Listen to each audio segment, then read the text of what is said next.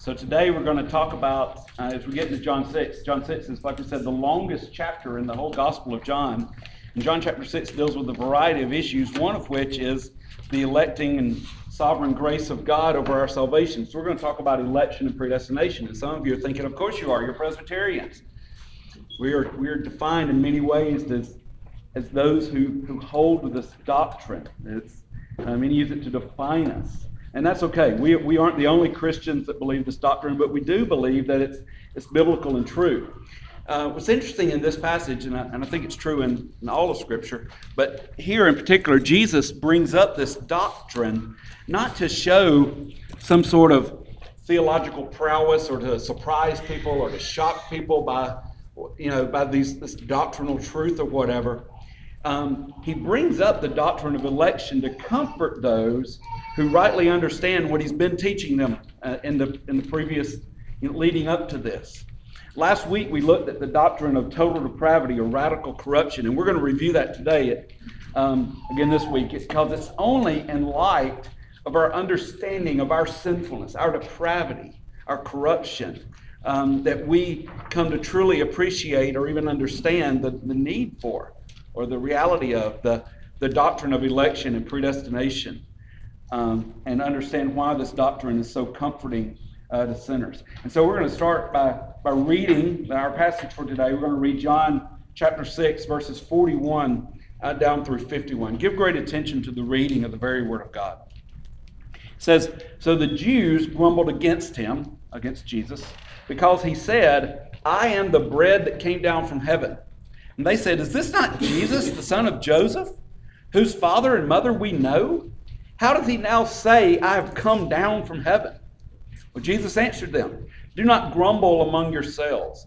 No one can come to me unless the Father who sent me draws him, and I will raise him up on the last day. As it is written in the prophets, and they will all be taught by God. Everyone who has heard and learned from the Father comes to me. Not that anyone has seen the Father except he who is from God. He has seen the Father." They're speaking about himself.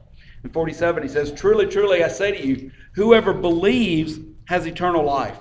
I am the bread of life. Your fathers ate the manna in the wilderness, and they died. This is the bread that comes down from heaven, so that one may eat of it and not die. I am the living bread that came down from heaven. If anyone eats of this bread, he will live forever. And the bread that I will give for the life of the world is my flesh." Let me pray for us. Father, we do thank you for your word. Would you give us understanding of the conviction to, as we prayed earlier, to live under the authority of your word. And where it's maybe hard to understand in places like this might be for some of us, would you give us deeper understanding? Open our eyes to see the truth and the beauty of the gospel. Thank you for Jesus, who is the bread of life, who came down from heaven to give us everlasting nourishment, everlasting life. Help us to be satisfied in him alone for our salvation. It's in his name we pray. Amen. All right, so this paragraph starts, of course, with the people grumbling because Jesus, who they know, some of them, at least in this crowd, know his mother and father, and he's claiming that he's come down from heaven. And they're like, "This guy's crazy. We know his mom and dad. He was born right over there in the manger, in the middle of the night, whatever." What they knew about that. But they know this guy's just a human. He looks like us. He talks like us. He smells like us. He's a man. Now we know, because of the revelation that's been given to us in God's word, that he is a man. But he's also God. He's God in the flesh. Something they didn't have eyes to see at this point. They're just thinking fleshly, just like they have been the whole time. Remember, they're grumbling. And remember, we said that chapter 6 is where John kind of points out that Jesus is the fulfillment of Moses. Remember the people in Moses' day, right? What were they doing? Walking around in the wilderness. God's feeding them and giving them drink, all that they need for life. And what are they doing? Grumbling, grumbling, grumbling. So once again, John points out the grumbling here to help us connect those things. Remember, he's still showing us how Moses is the fulfillment of what Moses said and did and wrote is in Jesus. So that's kind of the canopy over this. But as we think about this, as we get into the meat of this passage, we recognize that the main problem that this crowd standing before Jesus, the main problem that they are facing is that they are failing to trust in Jesus. They see Jesus, but they don't believe in him. Remember, he said that last week. They may think their main problem is hunger or sickness or whatever, but their main problem is unbelief.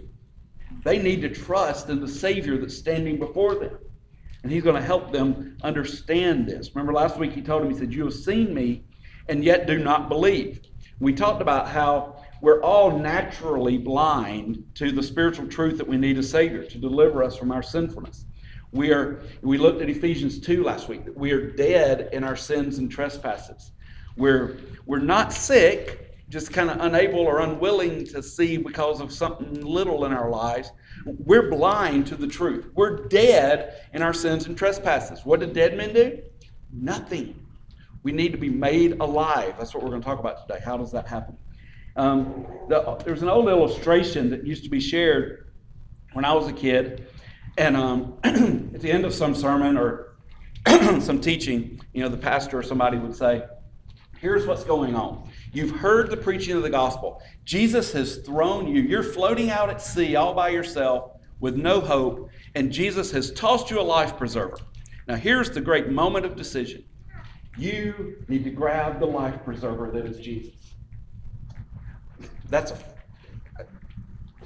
There's some truth in that to some degree. Here's the problem with that illustration. You're not floating out at sea. You're dead. Your body is filled up with water and you floated to the bottom of the sea. You're dead. You're not grabbing anything at this point. Unless there's a sovereign God who can make you alive. And what we're going to see today is that is exactly what we have. We are dead at the bottom of the sea. And God, in his grace, has sent Jesus to come and not just offer us salvation, but to grab us off the bottom of the sea, pull us to the surface, breathe new life into our lungs, make us completely and absolutely new. And our only response at that point, because of his grace that's at work within us, is we're going to go, "I'm going to worship that guy that saved me." That's the beauty of the gospel. We're not just sick. We're dead. We need someone who gives new life, not just a Band-Aid. We need Jesus. And the beauty of this passage is that's what he gives us. Remember, we said in Ephesians 2:1, he said, "We are dead in our sins and trespasses." But in our call to worship this morning, we said what? "But God, who is rich in mercy because of his great love for us, has made us alive in Christ." Did you see that? That's the illustration. We're dead in our sins and trespasses, but God, who is rich in mercy because of his great love for us, has made us alive together with Christ. Not a Band-Aid, new life. He's made us alive together with Christ. Left to our own natural will or desires, we will not choose God. I said last week, we will always choose not God. If that illustration were true and we were floating at sea, they could throw all the life preservers we want to, and none of us would take it. We would think, "I've got this. I know I'm floating out in the middle of the sea and I can't see land anywhere and there's storms coming, but I've got this. I'll be okay." That would be our reaction because of our sinfulness. We naturally will not choose. Romans chapter 3. Let me just read a couple verses here for you from Romans 3. I think we looked at them last week. Let's look at them again. "This is our state without Christ.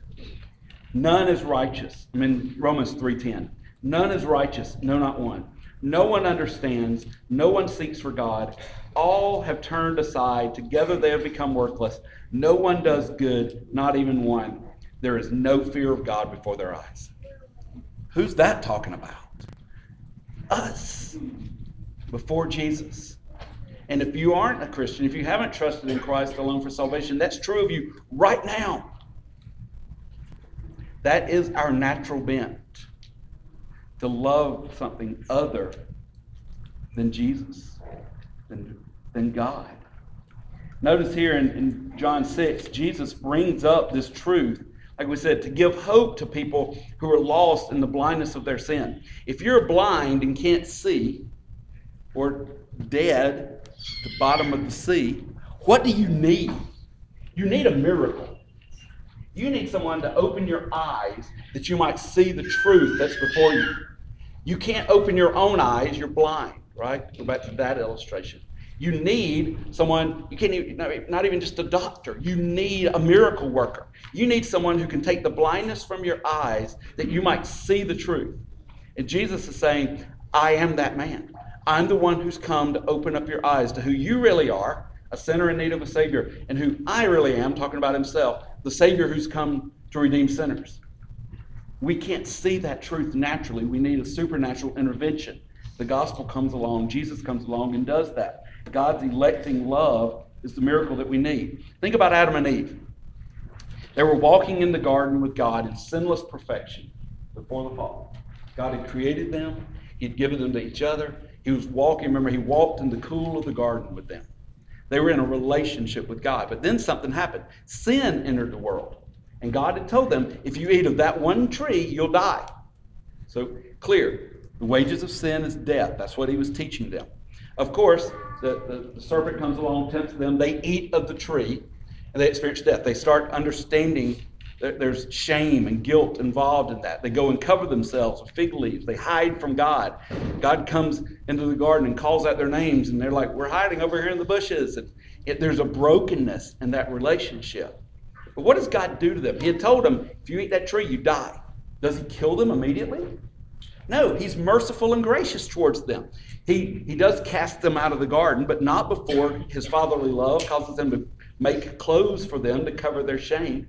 So he loves them, but he does send them out, signifying the brokenness in the relationship between him and his people, and the people that have sinned. But why did but they didn't experience at that point eternal death immediately. Why? Because God is gracious and merciful. Because in his love and mercy, God made a covenant of grace with Adam as humanity's representative, as our federal head, we might say. God promised that he would send a Savior to crush Satan, crush sin and hell and the grave, for everyone who trusts in that promise that God would save them from their sin. And so going forward, all of those who put their faith and trust in that promise, or the promises that follow that gave us more light to that, were saved just like Adam and Eve were. They trusted in that first promise, that God would redeem them. And so God, being a gracious and covenantal, loving God, instead of crushing humanity at the moment that sin entered the world, he showed us mercy and offered us salvation. Come and trust in the Savior that I'm going to provide. And so he calls us all to that. You know, when given the free choice in the garden, what did Adam and Eve choose? Not God. They chose the apple. They chose what they thought was better than what was truly better, just like we all would. We can't stand here on this side and go, well, Adam and Eve just messed everything up. I would never do that. No, for all has sinned and fall short of the glory of God. Yet God, like we said, in his mercy, spared their lives, told them how to be made right with him by trusting in his promise to save, ultimately the promise that Jesus was coming. And then he worked in their lives so that they would believe. And that is essentially the story for everyone who's redeemed. We all sin. If you're saved, it's because God showed you mercy, opened up your eyes to see the truth about him and you, and compelled you to faith, that you would believe. We needed rescue. God sent a rescuer. Here's how the Westminster Confession of Faith, the Shorter Catechism, answers it. It says, what is effectual calling? That calling that comes from God to redeem us out of our sin. What is that? It says, effectual calling is the work of God's Spirit, whereby convincing us of our sin and misery, showing us that we are sinners, enlightening our minds in the knowledge of Christ, and renewing our wills. That's the making us alive part, breathing new life into us. He doth persuade and enable us to embrace Jesus Christ, who is freely offered to us in the gospel. So God offers us a Savior. Like we said, naturally, we would resist that. We have to be made alive in order to want that, to turn from ourselves, from our sin, to turn unto him. And so we talk about this, that we're unable to come to God in ourselves, but we're enabled to come to God by his grace. And so the question is, do we have a choice in this? Everybody likes to talk about free will. Presbyterians are those people that don't believe in free will. Well, it depends on how you define free will. We have a whole chapter in our confession on the free will of man. But here's what happens. The question is, do we have a choice? And like I said, yes. But left to our natural desires, we will never choose to submit ourselves to a God who's in authority over us. We will always choose to be in authority over ourselves, to choose some way, some other way besides that. But God, in his love for the elect, supernaturally awakens us and gives us the desire to choose him. And so do we choose to follow God? Yes! But not of our own will, because of our renewed will. And how is that will renewed? Supernaturally. His work within us is irresistible. In verse 37, is that right? Not 37, sorry. In 44, it says, Jesus answered them, do not grumble among yourselves. And then he says this, he says, I'm sorry, I am in 37 last week, where he said, all that the Father gives me will come to me. All that the Father what? Gives me will come to me. So Jesus has a people that are being given to him by God the Father. And Jesus is saying all that God gives are going to come. It's irresistible grace. They all come unto him. Here's what verse 44 says. 44. So in 43 he says, do not grumble amongst yourselves. In 44 he says this, no one can come to me unless the Father who sent me draws him. Let's talk about that word, draw. There. R.C. Sproul has a great illustration of this. He says the word there, the word draw, is the same word that's used when we talk about drawing water out of a well. You have to, you draw water from a well in some way. He says it's foolish to go and stand up above a well and yell, here, water, water. Here, water, water. And expect that water is going to spew. It's not the nature of water to just rise out of a well without something impacting it. So, here, water, water, it's not going to happen. It's not a geyser. We're not talking about a geyser. We're talking about a well. So what do we have to do to get the water out of the well? Well, something outside of the water has to come into the water and draw the water out of the well. So we'll take a bucket, we'll dip it into the water, it fills with water, and then we draw the bucket out of the water. That's the illustration that Jesus uses in this passage. He says, no one comes to me unless the Father who sent me draws him, like one who draws water out of a well. That's the saving grace of God, that he draws, he woos, and in doing that, he changes our will. And so the question that always comes up is there then a truly free offer of the gospel? Can we truly go out to our neighbors and to all the world and say, come unto Christ. Believe on the name of Jesus Christ and you will be saved. Everyone who calls in the name of the Lord will be saved. Is there a true free offer of the gospel? Yes. Because everyone who calls in the name of the Lord will be saved. And we don't know who God's drawing. But we do know how he draws because he ordains the means as well as the ends. He doesn't just ordain that people come. He ordains the method in which they come. Do you know what he says that method is? The proclamation of the gospel. Pulpits, missionaries, friendships, family members, people saying to someone else, there's hope for you. You don't have to remain in your sin because Jesus had come. Would you trust in Jesus?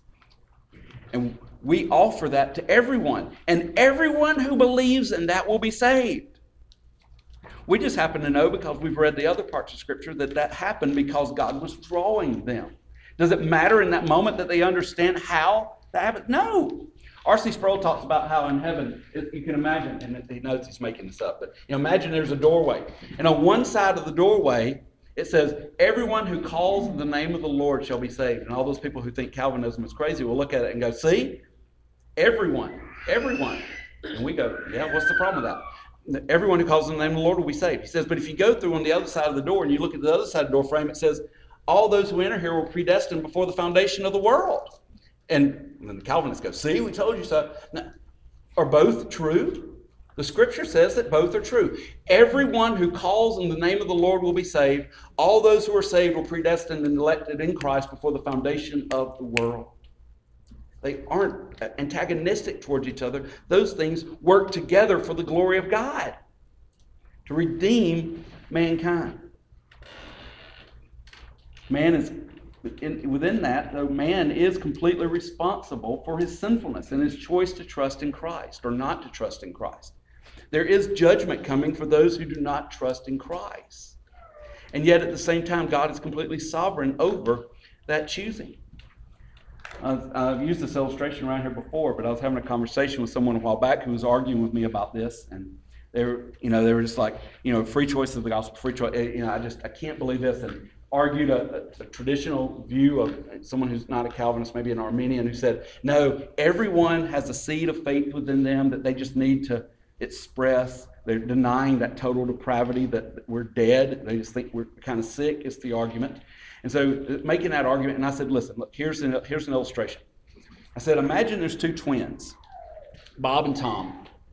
Bob and Tom have never been separated. If the illustration would work in the end, I would make them conjoined twins, but it doesn't. So let's imagine they're in a church that has sort of a call to salvation. We don't necessarily do it. There's always a call to salvation. You can believe in Jesus anytime. But some churches have, sort of walk up front and receive Jesus sort of time. So let's imagine that they've been in church their whole life, in a church like that. They've heard the same songs, the same sermons, the same lessons, the same Bible stories. Everything's been the same for Bob and Tom. Nothing in their experience has been different. They've always been together. Well, one day, let's say when they're 18, 19 years old, they're sitting in church, the gospel is preached. After the clear preaching of the gospel, the pastor says, everyone who wants to believe, come down. If you want to trust in Christ, come down front and I'll pray with you right now. Well, let's say that Bob decides to walk down and talk to the pastor and receive Jesus, pray a prayer to receive Jesus. And Tom stands there in the pew and doesn't move. What's the difference in that moment between Bob and Tom? Everyone that I've ever asked that question to at this point says, well, the Holy Spirit was at work in Bob and not Tom in that moment. And I say, welcome to Calvinism. That's what we're saying. That salvation in that moment depends not on who wills or walks, but on God who gives faith. God, the reason that one believes and one doesn't in that moment, the other one may believe in the next 5 minutes or the next 10 years, or we don't know. But in that moment, the reason that one of those twins came and one didn't to Christ is because God, through the Holy Spirit, is at work in them in that moment. That's the doctrine of election at work in that moment. That's how it plays itself out in space and time, in our experience. So the question, though, is, when we see this, it's, okay, maybe it's here in this one verse in John 6:44. Is it anywhere else in Scripture? Yes. Matter of fact, it is. In Ephesians 1, we've already been talking about Ephesians 2, you were dead in your sins and trespasses. Let's see what Ephesians 1 says. Let me flip over there. Ephesians 1:3. Blessed be the God and Father of our Lord Jesus Christ, who has blessed us in Christ with every spiritual blessing in the heavenly places, even as he chose us in him before the foundation of the world, that we should be holy and blameless before him. In love, he predestined us for adoption as sons through Jesus Christ, according to the purpose of his will, to the praise of his glorious grace, with which he has blessed us in the beloved. Did you get that? He chose us in him before the foundation of the world. In love, he predestined us for adoption as sons through Jesus Christ. There's Ephesians 1. If you go back to the beginning of the Gospel of John, John chapter 1, verses 12 and 13, he's talking about Christ coming into the world, and what does Christ come to do? Or what is the result of that? He says, in 12 and 13, he says, but to all who did receive him, to receive Jesus, who believed in his name, he gave the right to become children of God. Okay, how did that happen? Well, who? It says, those who were born not of blood, nor of the will of the flesh. So not because we were born into it, that's the blood part there, or because of the will of the flesh, something within us that expressed itself in faith that was already there. He says, nor of the will of man, not what we wanted, but of God. What's he saying? All of salvation is the work of the grace of God. And you go, I'm sorry, I'll come back to that. We could look at Romans 9. I'm not going to. The whole chapter is kind of the go-to passage for us Presbyterians to go look and argue about election. I'm not going to get into all that. In John 17, Jesus talks again about how God has given him a people. He talks about it kind of a little bit more at length there. God has given me. Those of you who have given me will come to me. All those sorts of things. He reiterates a lot of that stuff in John 17. But it's also found, maybe in less explicit ways, all throughout Scripture. We've already talked about Adam and Eve. We also could talk about Noah. Noah wasn't hanging out in the middle of a desert going, I think I should build a boat. Maybe I should build a boat. Should I build a boat? Maybe it'll rain. No. God spoke to him and said, Noah, it's going to rain. He's like, what's rain? This water is going to fall from the sky. It's all going to flood. You should build this massive, massive, massive, massive boat. Remember, it wasn't the will of Noah to build a boat. It was the will of God who came into Noah's life. He said, I'm going to save you. Here's how I'm going to save you. Build a boat. What do you have to do? Believe. Trust that God. Because this whole community is calling him a fool. No, you're stupid. I don't know. What is rain? You keep talking about rain. No, but he trusted God, built a boat. Think about Abraham. Abraham was called away from his father's house to go to a land that he didn't know. Was Abraham looking to leave? No. We have no evidence of that. But God chooses him, makes him the father of a nation, says, you're going to be a father of a great nation. Abraham goes, I don't have any children. How can I be a father of a nation? I have no ancestors. I have no one to be a father for. He says, no. You, old man, and your old wife, I'm going to give you a baby. Trust me. And through some wavering, eventually the baby is born. And God gives him a promise. I'm going to be a God to you and to your children after you and to all the world. I'll be a blessing to all the world through you. Was Abraham, did that come from Abraham? No, it came from God. God called Abraham out and set him apart. Think about Moses. Moses is this murderer running away from God and his people and from the Egyptians. And he goes up, and what does God give him? He's perfectly content from what we can tell. And, hanging out, being a shepherd. He's got a wife, all those things. God comes to him in a burning bush and says, Moses, take off your shoes. You're standing on holy ground before a holy God. Moses is like, that bush is burning up. This is weird. He says, what's going on? It's a miracle. God is calling him out, and he says, you're going to go back to Egypt and rescue my people.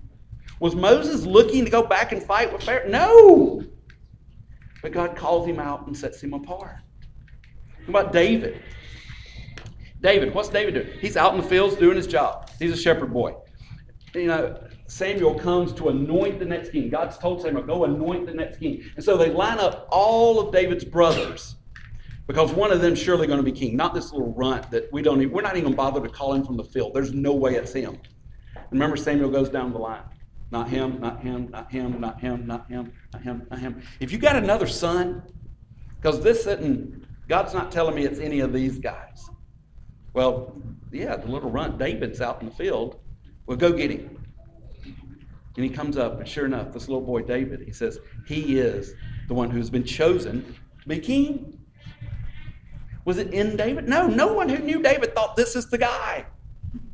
But God had chosen him to be the king. We think about Paul, one New Testament example. What was Paul doing? Running around persecuting Christians, celebrating the death of Stephen, right? He's on a rampage. He wants to see all the Christians either killed or imprisoned. And he's on the road. He's on the way to Damascus. He's going to arrest Christians. And God stops him in his tracks. Jesus shows up, blinds him because this illustration is still at work. He blinds him, and he says, Saul, Saul. This is before he changed his name. So it's using this, this Jewish name. Saul, what are you? You're persecuting me. He's like, who are you? I'm Jesus. He's like, no, really? You're real. This is real. That's all true. And then God opens his eyes spiritually and then physically after that and reveals to him this guy who's on track to murder Christians. That's his goal. All of a sudden, he's at the next town proclaiming that Christ is Lord. How does that happen? It happens because the supernatural grace of God is at work in the lives of people. And we're no different than those guys. We're no different than Paul. We may not be murdering Christians, but we're doing our own thing. We're doing what we think is good and right within ourselves. And God has to come into our world and open up our eyes to see that what we're following is the way that leads to death. And he calls us to a narrow road. Come and follow the one who is the way, the truth, and the life. That's the electing sovereign grace of God. We just don't understand before that we were blind, that we were dead. We think we're doing okay. We're the guys who are following Jesus around going, give me some more food, Jesus. Give me some more food, Jesus. Give me some more food, Jesus. And Jesus is saying, you don't even know what you really need. You're blind to what you really need. You need something better than food. You need a Savior. And the only way to realize that is to have our eyes open by the grace of God. If we have a problem with this doctrine, we go, well, that's not fair or whatever. We'll talk about fairness in a minute. That's not good. It's not right. It doesn't feel right. Okay, your problem isn't actually with God's sovereign choice of you. Your problem's with your depravity. You don't really believe you're a sinner on that level, to the degree that the Scripture calls you to see that. You think, I got a little sin problem. And God says, you don't have a sin problem. You're dead in your sins. When we finally realize we're dead, we go, wait, I need hope from outside of myself. I need a Savior. That's God opening up our eyes, making us new, renewing our minds, our souls. It's not the existence of faith that saves us. Paul was full of faith. Paul was a faith-filled man. His whole life was about believing in God, trusting in God, following the rules of God. He would say, full of faith. Anybody who kind of looked at Paul would go, that guy believes something. It's not the existence of faith, it's the object of our faith that saves us. It's putting our faith in Jesus Christ that saves us. Paul didn't go from being not a man of faith to a man of faith. No, he went from a man of false faith to a man of true faith. Putting his faith and trust in the right thing, in Jesus. Ephesians 2:8-10. Let me turn back to Ephesians. We've talked about Ephesians 1, teaching election. Ephesians 2, teaching our death, that we are dead in our sins and trespasses. But look at Ephesians, go down a little bit in Ephesians 2, 8, 9, and 10 says this. For by grace you have been saved through faith. For by what? By grace, by the gift of God, the free gift of God, you have been saved through faith. And this is not your own doing. It is the gift of God. What's the gift of God? The grace or the faith? Yes. The faith that you are expressing is a gift from God. It's not within you. It comes from outside of you. And He gives that to you. He imputes that to you like the righteousness that you get. And so you believe. So, for by grace you have been saved through faith. And this is not your own doing. It is the gift of God, not a result of works, so that no one may boast. For we are His workmanship, created in Christ Jesus for good works, which God prepared beforehand that we should walk in them. So He not only calls us out, He sets us on a path that He's determined beforehand that we would live in. He calls us to true life. So what should happen at this point? Well, this should excite our souls. We sang earlier, and can it be that I should gain an interest in my Savior's blood? Died He for me who caused this pain, for me who Him to death pursued? Amazing love, how can it be that Thou, my God, should die for me? We also sang about being a wandering sheep. We were all wandering sheep, out doing our own thing, lost in the field. Remember the parable of the 1 and the 99? That the shepherd leaves the 99 to go after the 1. You're not the 99. We're the 1. And He has come after us and rescued us and brought us home. Chased us down in our rebellion. Changed our hearts and won our souls. And He brings us all the way home to Himself that we might live. And to live the life that He designed us to live. C.S. Lewis, who I don't think has probably ever been accused of being a Calvinist, talks about his salvation. He says he was in his room when he was a professor. I guess he was in his office or wherever. And he's talking about this, and he says, that the truth came upon him. He tried to deny it. He'd go, I'm going to study more. I'm going to teach more. I'm going to do my work more. He said, but the more I thought about it, the more I kept thinking about this truth of the God, this truth that I was hearing about God. He said, and so I'm chasing after, I'm trying to deny this. I'm trying to deny this. He said, but eventually I just had to give up, and I finally prayed, God, save me. He talks about how he was the most reluctant convert in the history of Christendom. Here's what else he says. He says, amiable agnostics will talk cheerfully about man's search for God. He says, for me, they might as well talk about the mouse's search for a cat. God closed in on me. You get it? God closed in on me. Why me and not others, though? We're going to sing in a few minutes. How sweet and awesome is the place with God within the store. And it says, and in that song he says, so why, when all the world, it's just, why me? We don't know all the answers to that. Some things because God in his sovereign love has chosen to love us and not others. And we go, well, isn't that just going to make you prideful? You're the chosen one of God. No, it should humble you because we've been talking ad nauseum about what we're saved from. If we understand that our sin is so obnoxious to God that he hates it, so much so that he sent his son into the world to die for it, then we would realize that our response to being saved should not be pride but humility. To praise God, who saved us when we were unsavable from any earthly point of view. God comes from outside and redeems us and makes us his own. And so many argue with the doctrine of elections. It's not fair. It's not fair. The reality is we don't want fair. We shouldn't want fair. Because here's what's fair. For all have sinned and fall short of the glory of God, and the wages of sin is death. You want fair, you get eternal condemnation. You don't want fair, you want mercy.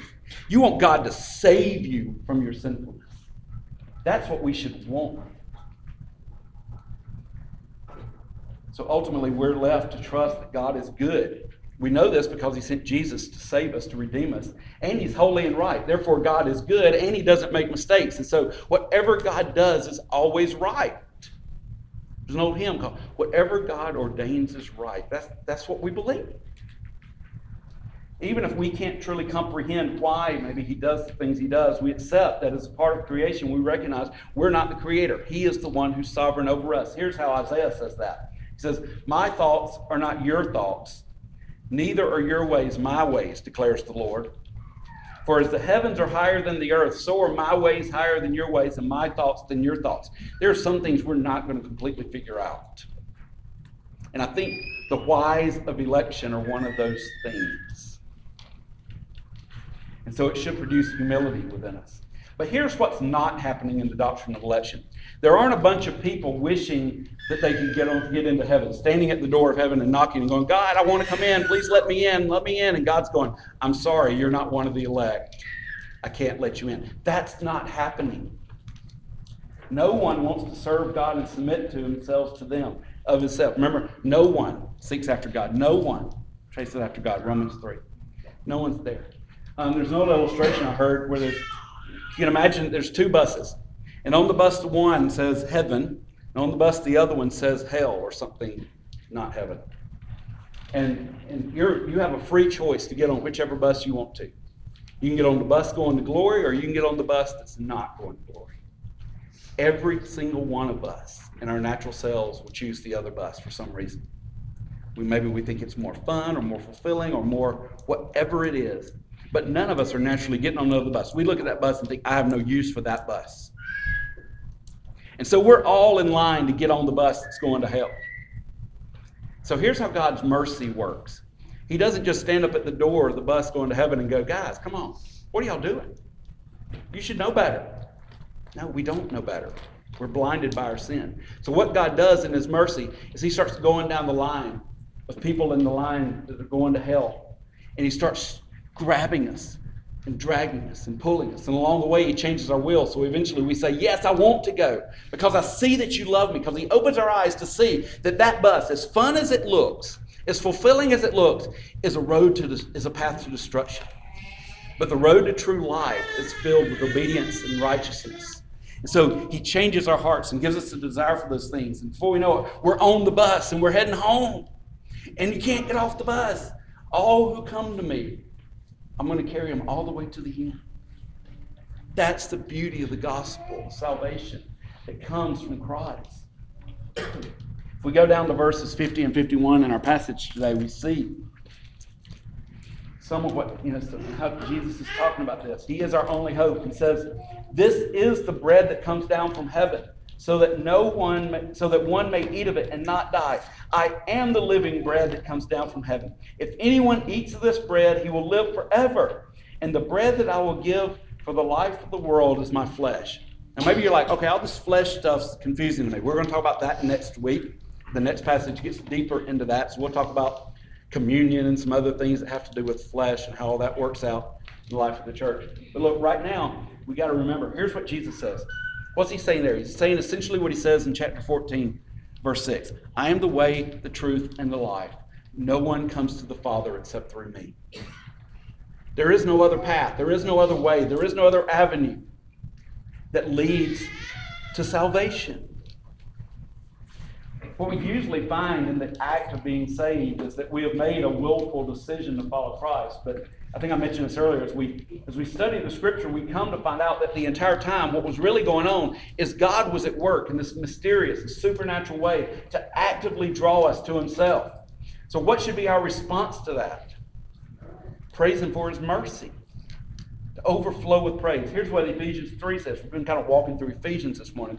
Ephesians 3, he kind of ends that first doctrinal section of the letter by saying this. He says, now to him, Jesus Christ, who is able to do far more abundantly than all we think or ask, because none of us would think to ask for salvation even. He's done far more abundantly than all we ask or think, according to the power at work within us.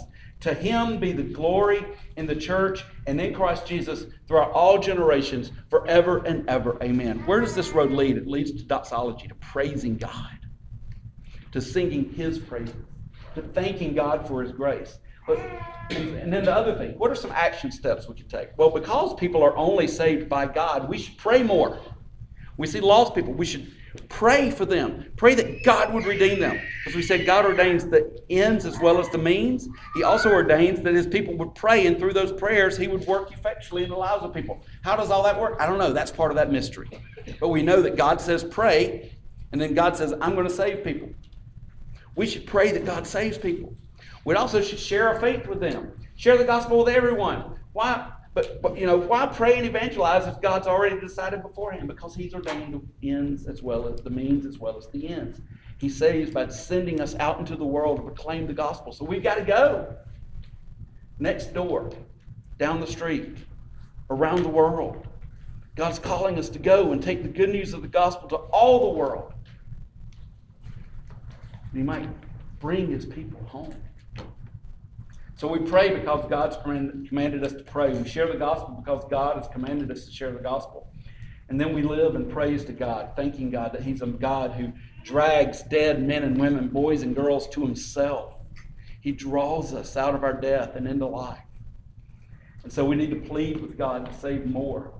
All the world may experience his mercy, and plead with him to use us as instruments of his sovereign grace in the world. What a privilege it is to be a part of the process of salvation in people's lives. So let's share the gospel. Let's pray. Let's believe. And let's praise God that even while we were dead in our sins and trespasses, he loved us. He demonstrated his love even while we were still sinners by sending Jesus to die for our sins. Let me pray for us. Father in heaven, thank you for being our God. We thank you that you have loved us. Even when we didn't know we needed to be loved, God, you loved us. And you sent Jesus to die for our sins. Would you help us to praise you for your sovereign grace in our lives? And then go and tell the whole world that everyone who believes in the name of the Lord will be saved. That all might hear, that all might believe. God, bring your people to yourself. Use us to do that. Help us to be active in proclaiming your glory, that all the world might hear your goodness. It's in your Son's glorious and gracious name that we pray. Amen.